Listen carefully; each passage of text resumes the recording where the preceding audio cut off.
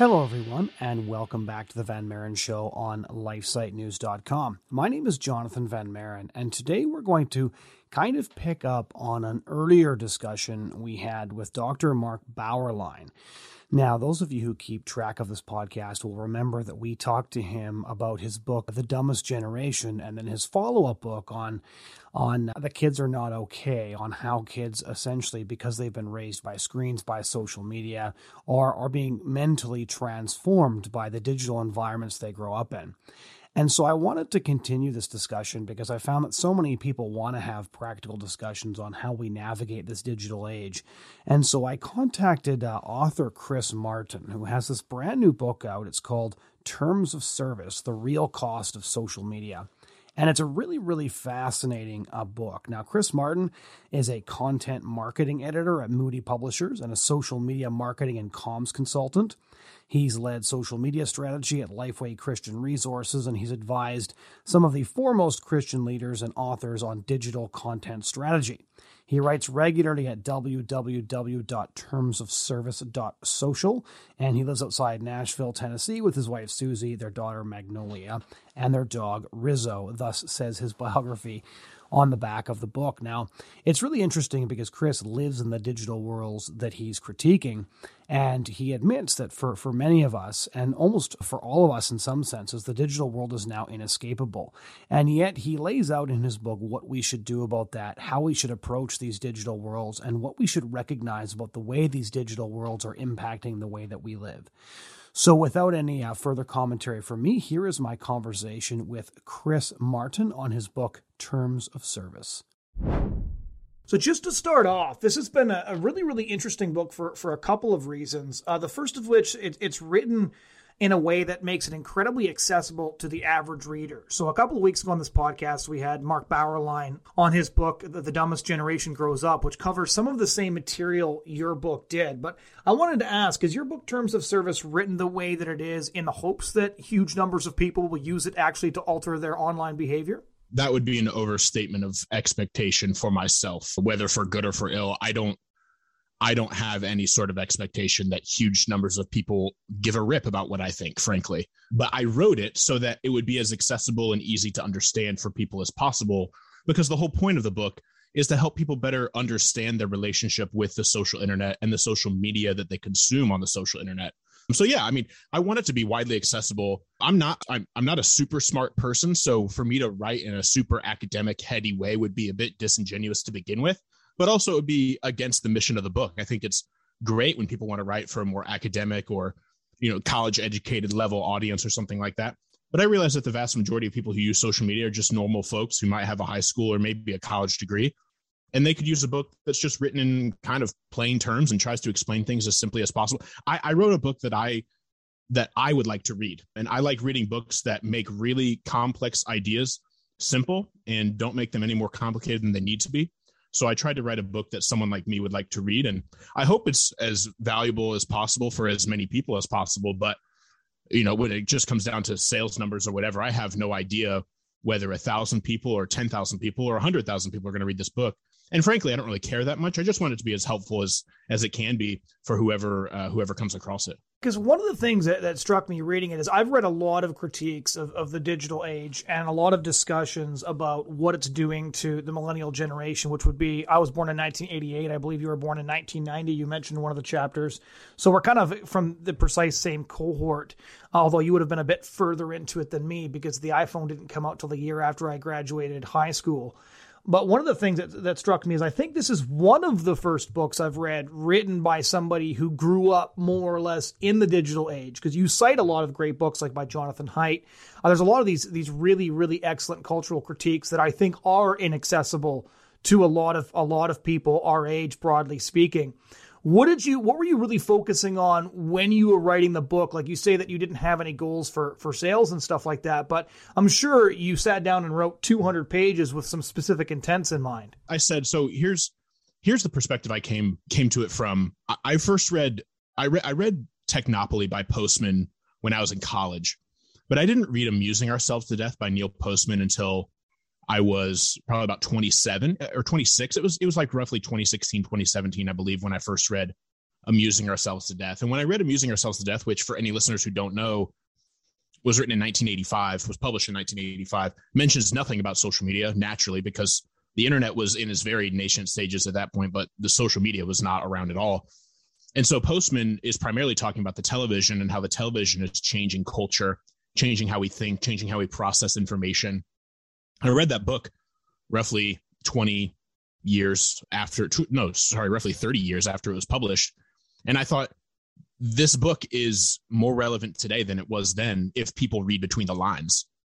And Postman was not a Christian, though he was sympathetic to Christians and spoke to Christians quite frequently, as I have done some research kind of just on how he engaged with other people in his space.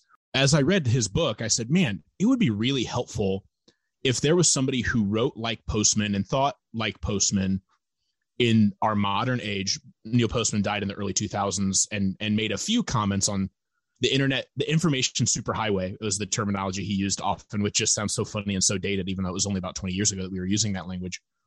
He talked about the information superhighway in a few public addresses and maybe even some articles right before his death. But largely, we never got, his perspective on the modern social internet.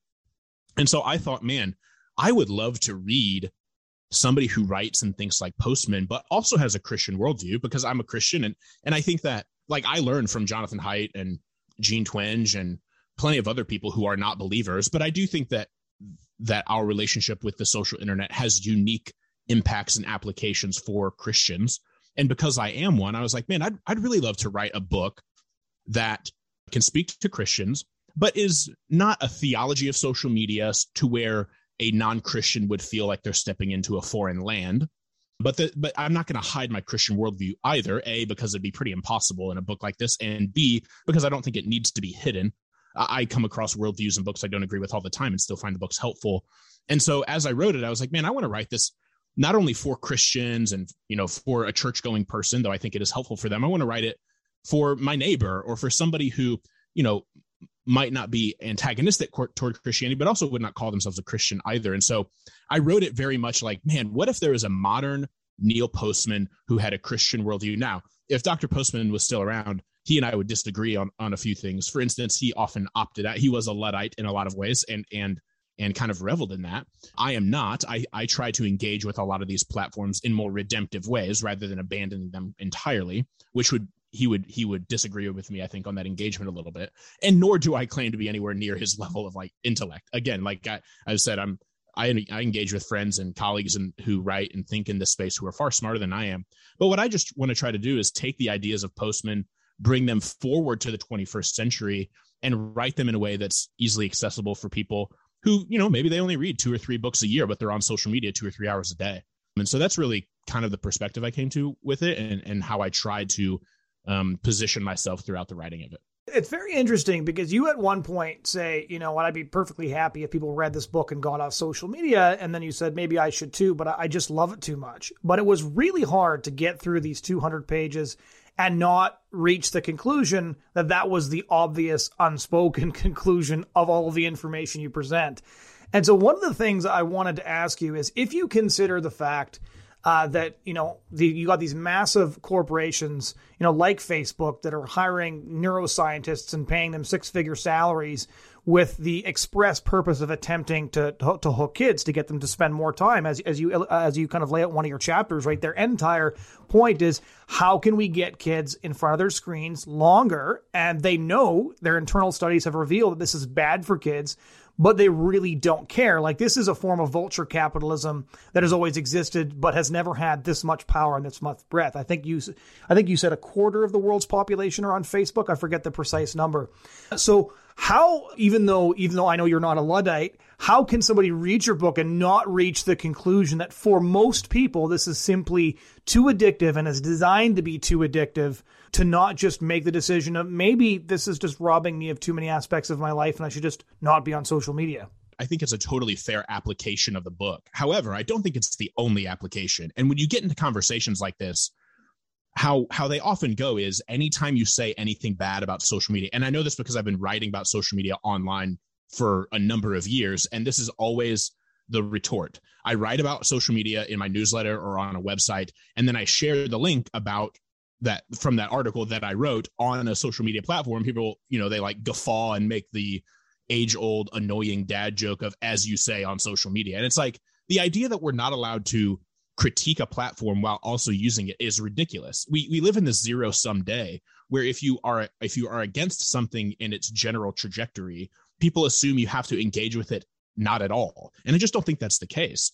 I don't think that you have to totally abstain from something because it is generally used for ill and bent toward ill. I just don't think that's true. People abuse alcohol all the time. That doesn't mean everybody should always stay away from alcohol. Not speaking from a Christian perspective. Obviously, there are different views within the Christian landscape on whether or not alcohol is acceptable as far as what Scripture says. But I'm just talking about from a human perspective. Just because something can be used for ill and often is used for ill doesn't mean that we need to totally abstain. However, I say in the book, I think that if you find yourself hopelessly addicted, or that these platforms and the media that lives on these platforms is influencing you in some really unhealthy ways, stepping away may be the best way to go. But I do think that social media, here's the main reason I do not advocate for that as a primary form of response to like what I wrote, or really any anti-social media sentiment out there, whether it's The Social Dilemma or any of the books that I reference.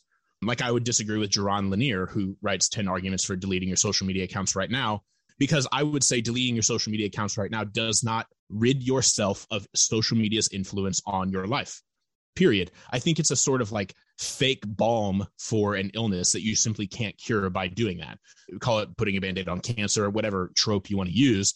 I think if you delete your social media accounts, you may be vastly less influenced by social media, perhaps less prone to being misled by misinformation or being driven into some sort of tribe that can make you unnecessarily antagonistic toward other people. But I don't think that deleting social media accounts and logging off erases social media's influence from our lives. And I think there's a lot of people who think, oh, if I just delete my accounts or log off for a period of time, it'll just go away.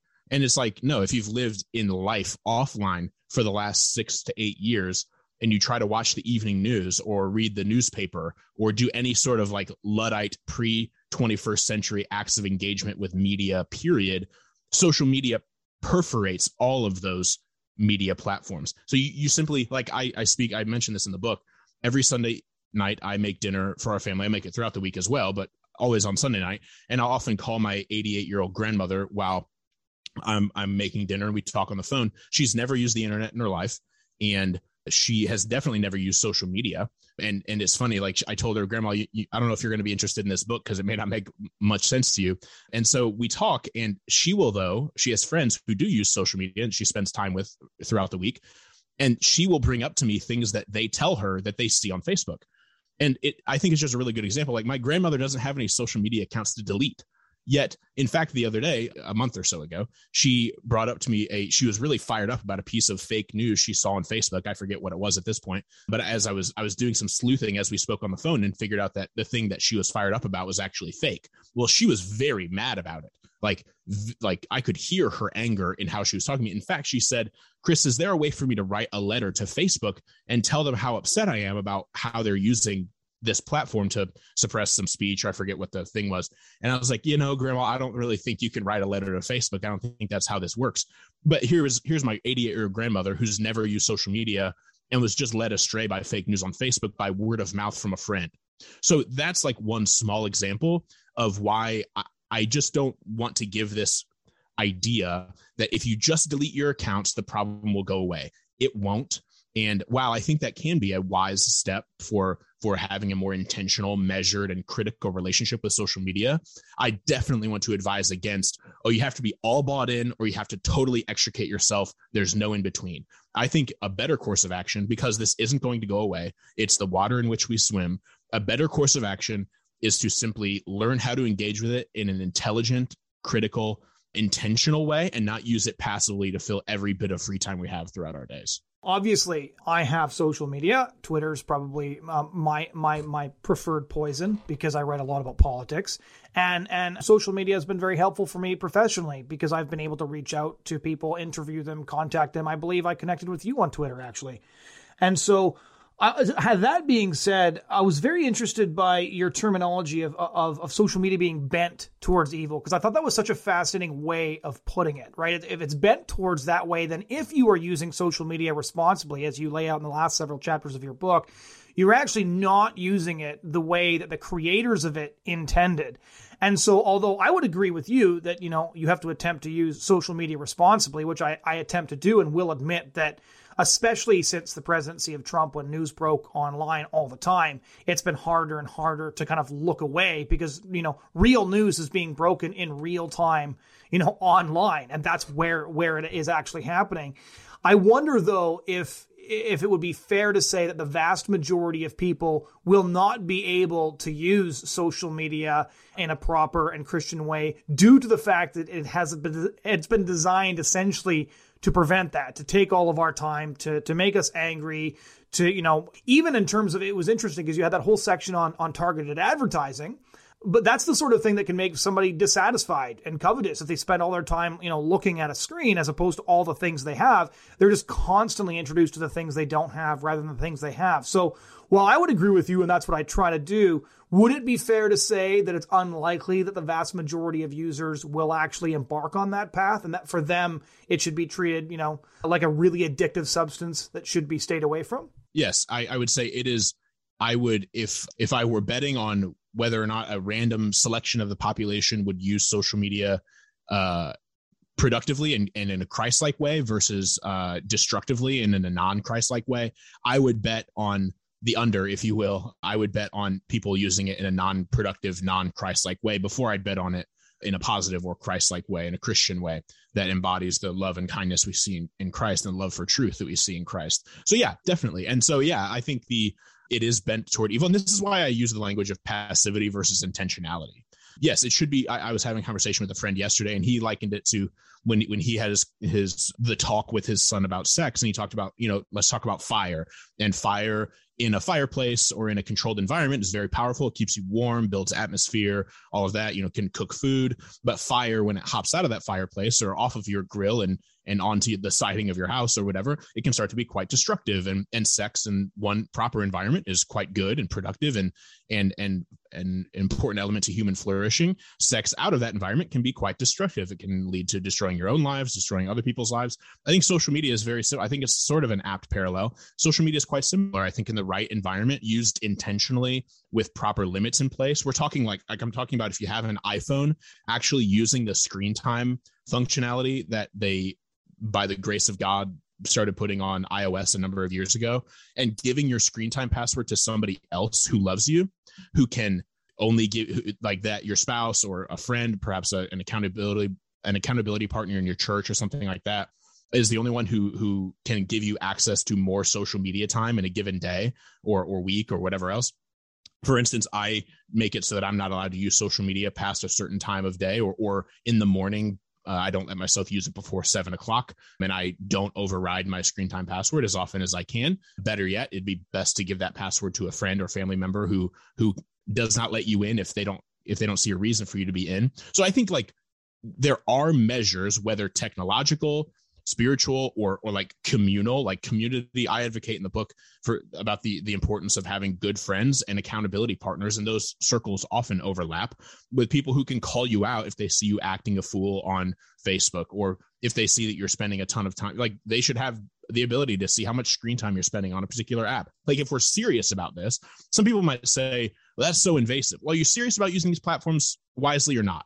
Because if we are, then we'll take whatever steps necessary to use these platforms wisely. But if we're going to whine and complain about how, I don't want to give someone access to that, or that's just so personal, well, then either don't use it or be okay using it in a non-wise way.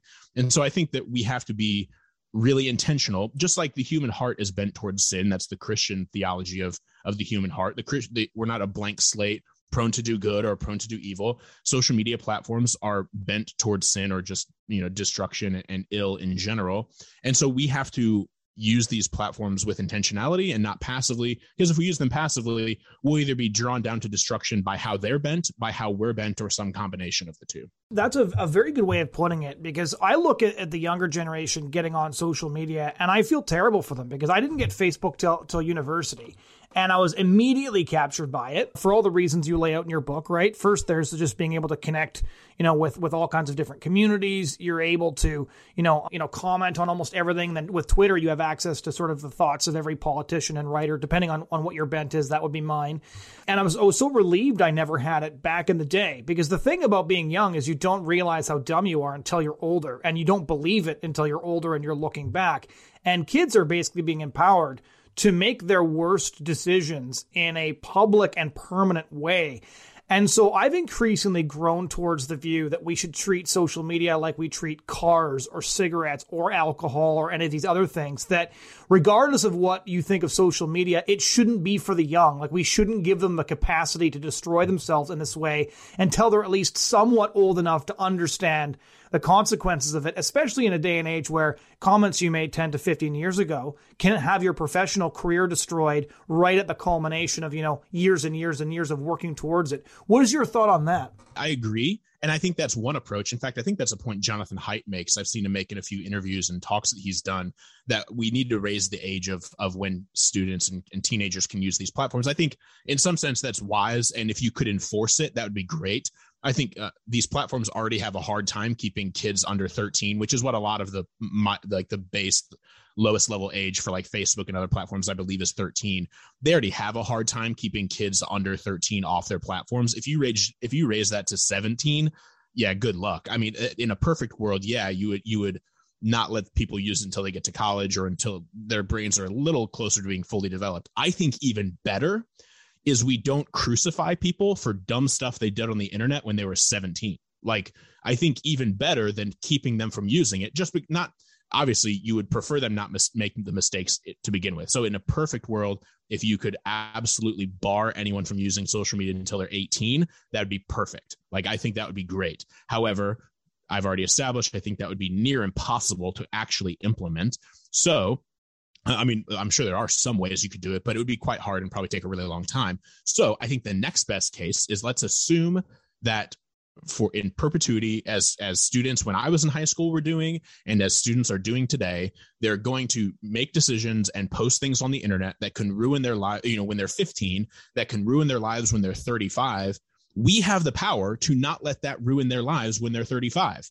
Like, I don't think we should cancel people, whatever language you want to use. I don't think we should hold people accountable when they're 35 for dumb, non-criminal stuff they did when they were 15. When you get to criminal, there's a whole statute of limitations, all whatever. There's a whole other ballgame. But like, socially, if some 15-year-old says a bad word or posts pictures or whatever the problems are that some young child or barely adult at 17, 18, whatever decisions they make, I don't think we should let that ruin their lives when they're adults. I just don't think that follows. I think that's a really destructive path. And pretty soon, like, if we go that route, and let's say, the 17-year-olds today, the 16-year-olds today are doing things that are horribly morally objectionable that could somehow come to light in 20 years, you're going to have an entire generation of people who can't get jobs, what are you going to do? And I have a couple chapters, as I'm sure you know, on sort of cancel culture or accountability culture, as it's sometimes called on the internet. I have a couple chapters on that in the book. And I just think that it can't really deliver on its promises, because like, whose morality to whose morality are you holding these people? And those goalposts are always changing. And I just think we should maybe be a little bit more gracious to young people or people in general who made mistakes, especially before they were adults. I mean, if we're talking about something somebody did 2 years ago when they were still an adult, yeah, that's maybe a different conversation. And I think there's gray here.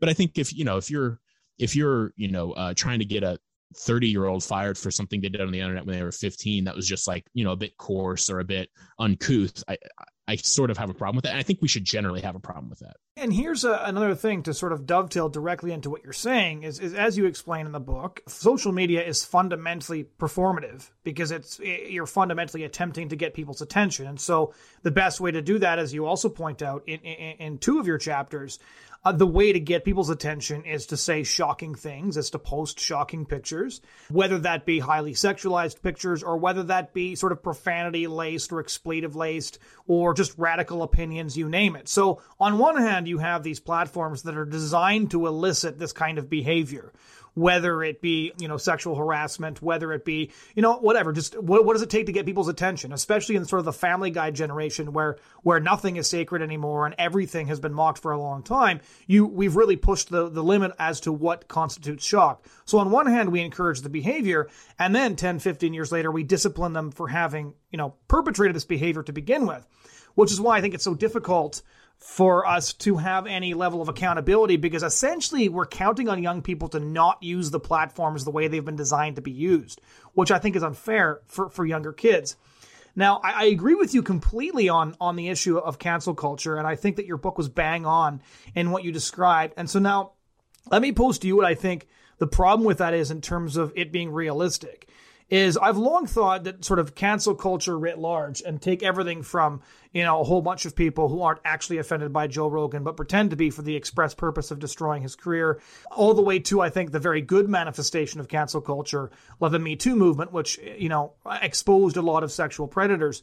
But the issue is that to a large degree, in my mind at least, this is derived from the fact that as the standards imposed by Christianity on a culturally Christian country have collapsed and chaos ensued, we sought to reimpose new moral standards, except that we didn't actually put any mechanism for forgiveness into those standards. And so the fundamental message of Christianity is forgiveness. There's a path to reconciliation. What you're sort of seeing is a neo-pagan reimposing of moral standards with no path to reconciliation or forgiveness. And I think that might be a sort of a tougher paradigm to break than just telling people to grow up. What are your thoughts on that? I think you're exactly right. And I think it's been super interesting. Naturally, a lot of the folks that talk about tech issues, like the non-Christian folks who I read to inform what I write to help Christians, a lot of them are not Christians. In fact, they lean more liberal than conservative because they tend to be younger and maybe out west, kind of among the Silicon Valley culture and that sort of thing.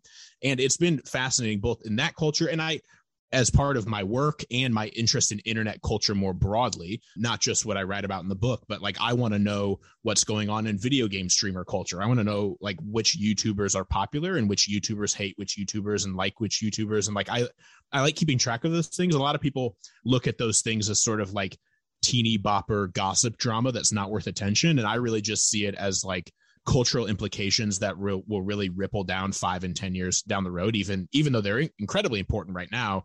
Like I think what Mr. Beast is doing on YouTube right now, being the most popular YouTuber in the world, arguably, is not only important because he gets tens or 20s, 30s of millions of views on all of his YouTube videos, but because I think it's going to transform entertainment in the decade and 2 decades to come.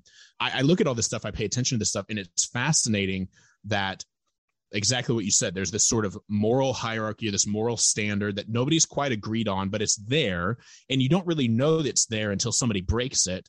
And then it's fascinating to see where the fractures happen around like what issues are off limits, what issues you're allowed to be coarse about or make jokes about or things like that, especially as I watch some YouTubers make content. And it's like, what's allowed, what's not, nobody really knows. And then who decides when somebody should be held accountable, to what end? Like, what's the point? What are we trying to accomplish here? Like, do they need to be banned from whatever platform they're on? Or if they have a real job, do they need to be fired from their real job? Like, what's the logical, like, at what point is the social media mob satisfied? When have they gotten the head of their victim, if you will? Like what's the goal? Where's this go? And it's fascinating to me, as you've kind of described well, the difference between, like Christian standards of morality, which are quite high and have been viewed as quite prudish by non-Christians, especially in regard to like sexuality or whatever else.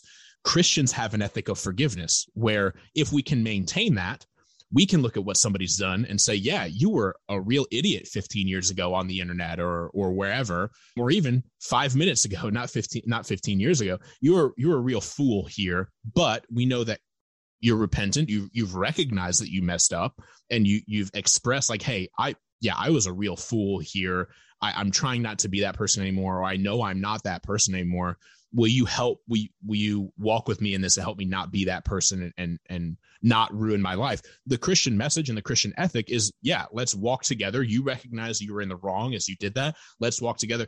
The prevailing message on the internet today is, oh, well, good. You finally recognize you're an idiot. Now you just live in your life being ruined. There's no hope for you. There's no uphill, there's no way to go up from here.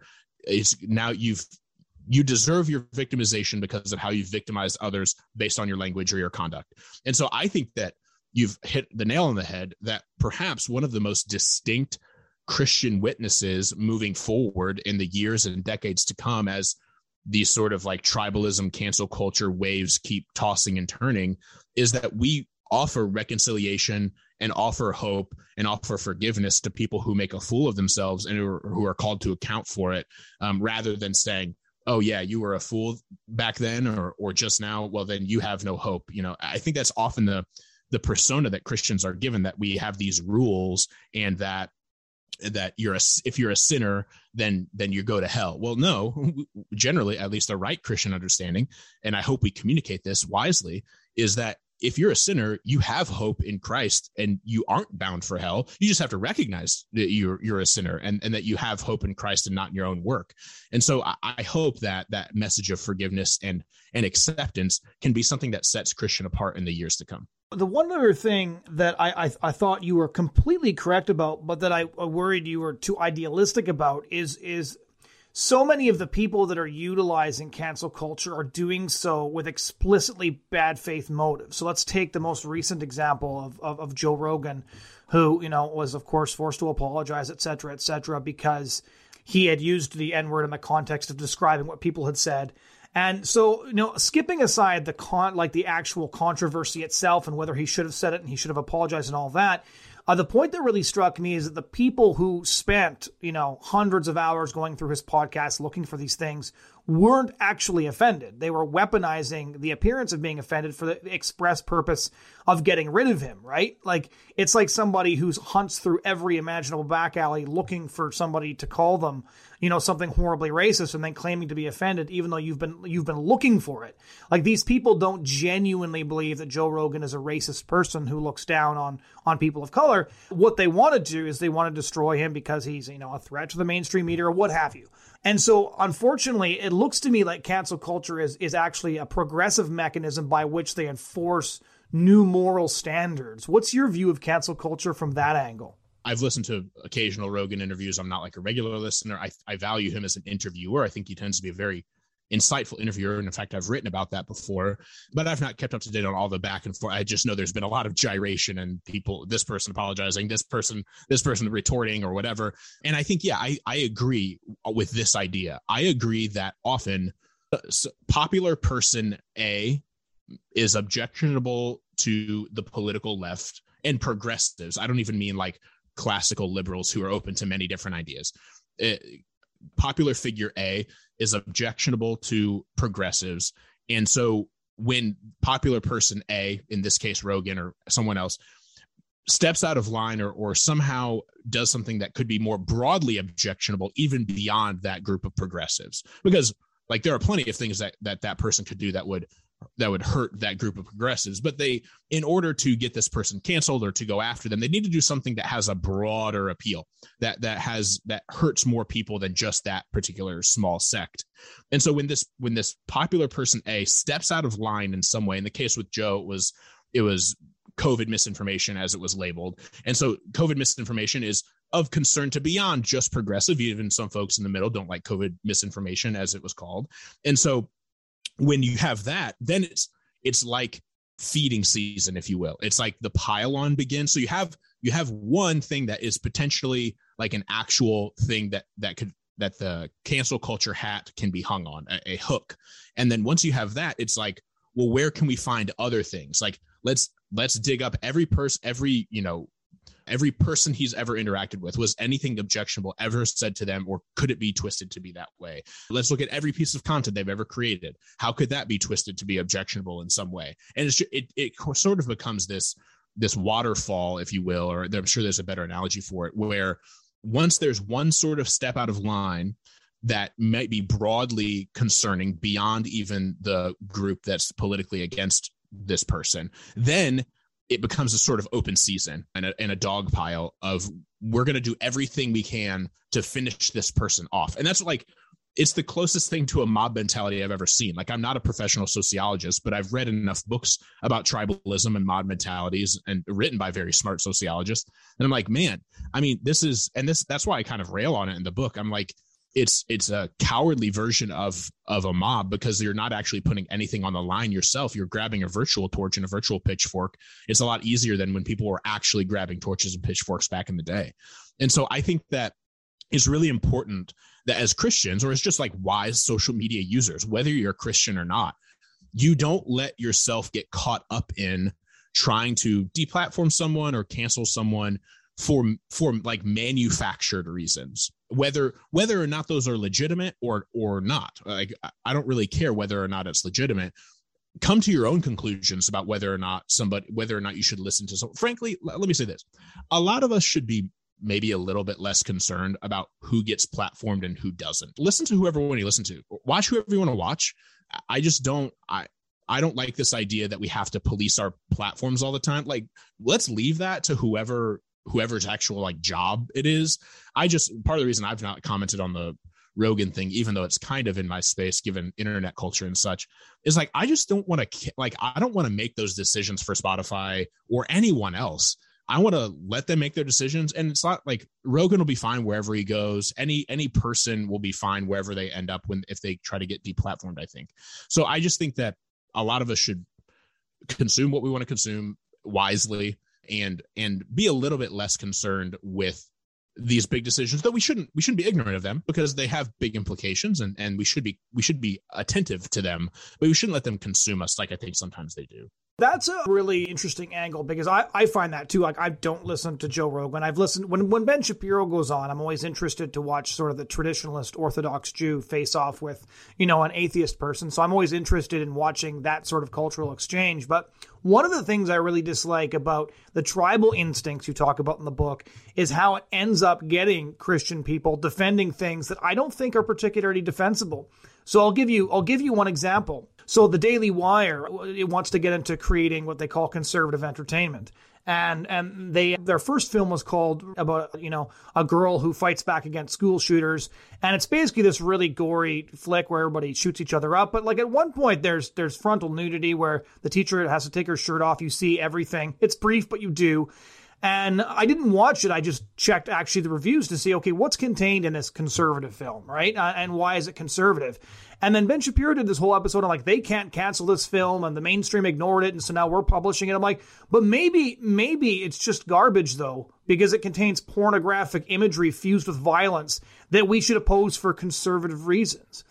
And so I'm kind of also worried about that. Like, I know tons of people are like, oh yeah, no, we have to watch this because otherwise they're going to cancel it. I'm like, yeah, but like, I don't care. Like, if somebody tries to cancel Howard Stern, I'm not going to start defending Howard Stern because like what he produces is gross. And yes, he has his talents as an interviewer, for example. But when Christians end up defending things just because other people want to cancel them, I think, A, we miss an opportunity for common ground because maybe there are moral standards we can still gather around and agree on. And two, I don't want conservative to boil down to we defend what they don't like, even if it isn't conservative and it contains pornographic imagery fused with violence that's just not good for the Christian mind. I think so much, too much of our relationship with ideas, period, whether political, philosophical, pointless, like sports, whatever, too many of our relationships with ideas today are reactionary and are related and are hinge upon what people with whom we disagree think. I see this in a number of spaces in which I operate, whether it's theological or I'll see it like I said, I pay attention to like online streamer culture and like video game streamers. It's such a huge driver of online internet culture today that like one big personality will like hyper dislike a game publisher, a game developer, a game. And so then everybody feels like they have to either agree with that person or, well, if he says that, then I must feel oppositely. And I just think, I think it's really unhealthy. And I think it just like stunts the mind. And I think that like you said, whether there are so many examples, I guess you could think of in the past decade, even of how conservatives, or I don't pay attention to politics as much as you do, or as much as most people who listen to this or read our interview will. But I think I've seen enough to say that I've seen plenty of what you've described, where in an effort to maintain our particular side of conservatism, we have overly reacted to whatever the other side has endorsed. And so we find ourselves endorsing something that we don't even necessarily believe, but just because it feels opposite, it feels appropriate. And I don't think that that's wise, as you described. And I think the internet perpetuates that. I cite in the book research done in the last couple of years on how outgroup animosity is the most prolific driver of traffic and engagement on social media. And outgroup animosity is when you are, as a social media user, being mean to people with whom you disagree, right? So like if you and I were on the same side, but Johnny was on the other side, if I tweet about how dumb Johnny is, and then I tweet about how well, you're Jonathan too, that doesn't help. Okay, Timmy's on the other side. Okay, so if I tweet about how dumb Timmy is, but then I tweet about how nice and smart you are, my tweet about how dumb Timmy is going to get way more engagement than my tweet about how nice you are. And that's just it. The study was done on social media. I think it applies to social media, it was done on Twitter. I think it applies to social media more broadly as well. And I think too many of us are engaged in active outgroup animosity, and it's starting to shape how we think, to the point where you just described. We start endorsing some documentary film because maybe it communicates the idea we want to communicate about a particular hot button issue, or just because we want to be able to publish and watch whatever we want, and we don't, like, our freedom, if you will, want to call it that, our freedom to consume whatever we want and publish whatever we want begins to trump our desire to maintain a Christ-like or just even conservative level of morality and values and ethics. So yeah, I think you're onto that. And I do think social media perpetuates that problem. So my final question is one that I've been trying to work through myself, because I have a couple of young kids and they're fortunately a few years away from wanting to be on social media.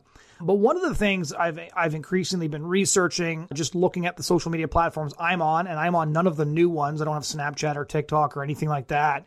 But just looking at the ones I'm on, is one of the dangers I see for Christian communities especially is when you're trying to build an intentional Christian community while young people are also accessing social media, is essentially it's an opt-out and it's an off-ramp. Because if you're on some of these platforms, especially the newest ones like TikTok or Snapchat or Instagram, click on the video function and you're going to be watching what everybody else is as well. So it's very hard to be distinctive in your cultural approach if you're on platforms that introduce you to everything all the time that everybody else is.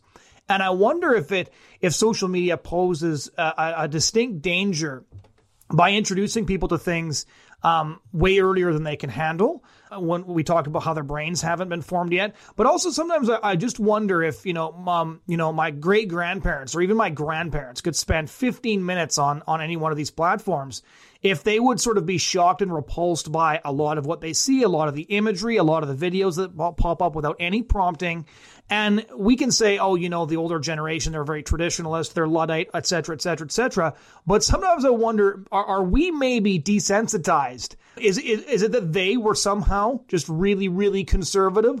Or is it that they were just more sanctified and more in tune to what actually constitutes immodesty, wickedness, and all these things? And that we've kind of lost sight of that because a lot of these things just simply don't bother us anymore. I think you're onto something for sure. In Amusing Ourselves to Death, to cite Postman again, he talks about how news began to travel via the telegraph, and how the telegraph, which if you go back and read his chapter on the telegraph in Amusing Ourselves to Death, really you can just substitute the word Twitter in place of telegraph throughout the whole chapter, and it applies today. He writes, "The news elicits from you a variety of opinions about which you can do nothing except for offer them as more news, about which you can do nothing. Prior to the age of telegraphy, the information-action ratio was sufficiently close so that most people had a sense of being able to control some of the contingency in their lives. What people knew had some action value." And I think he's right.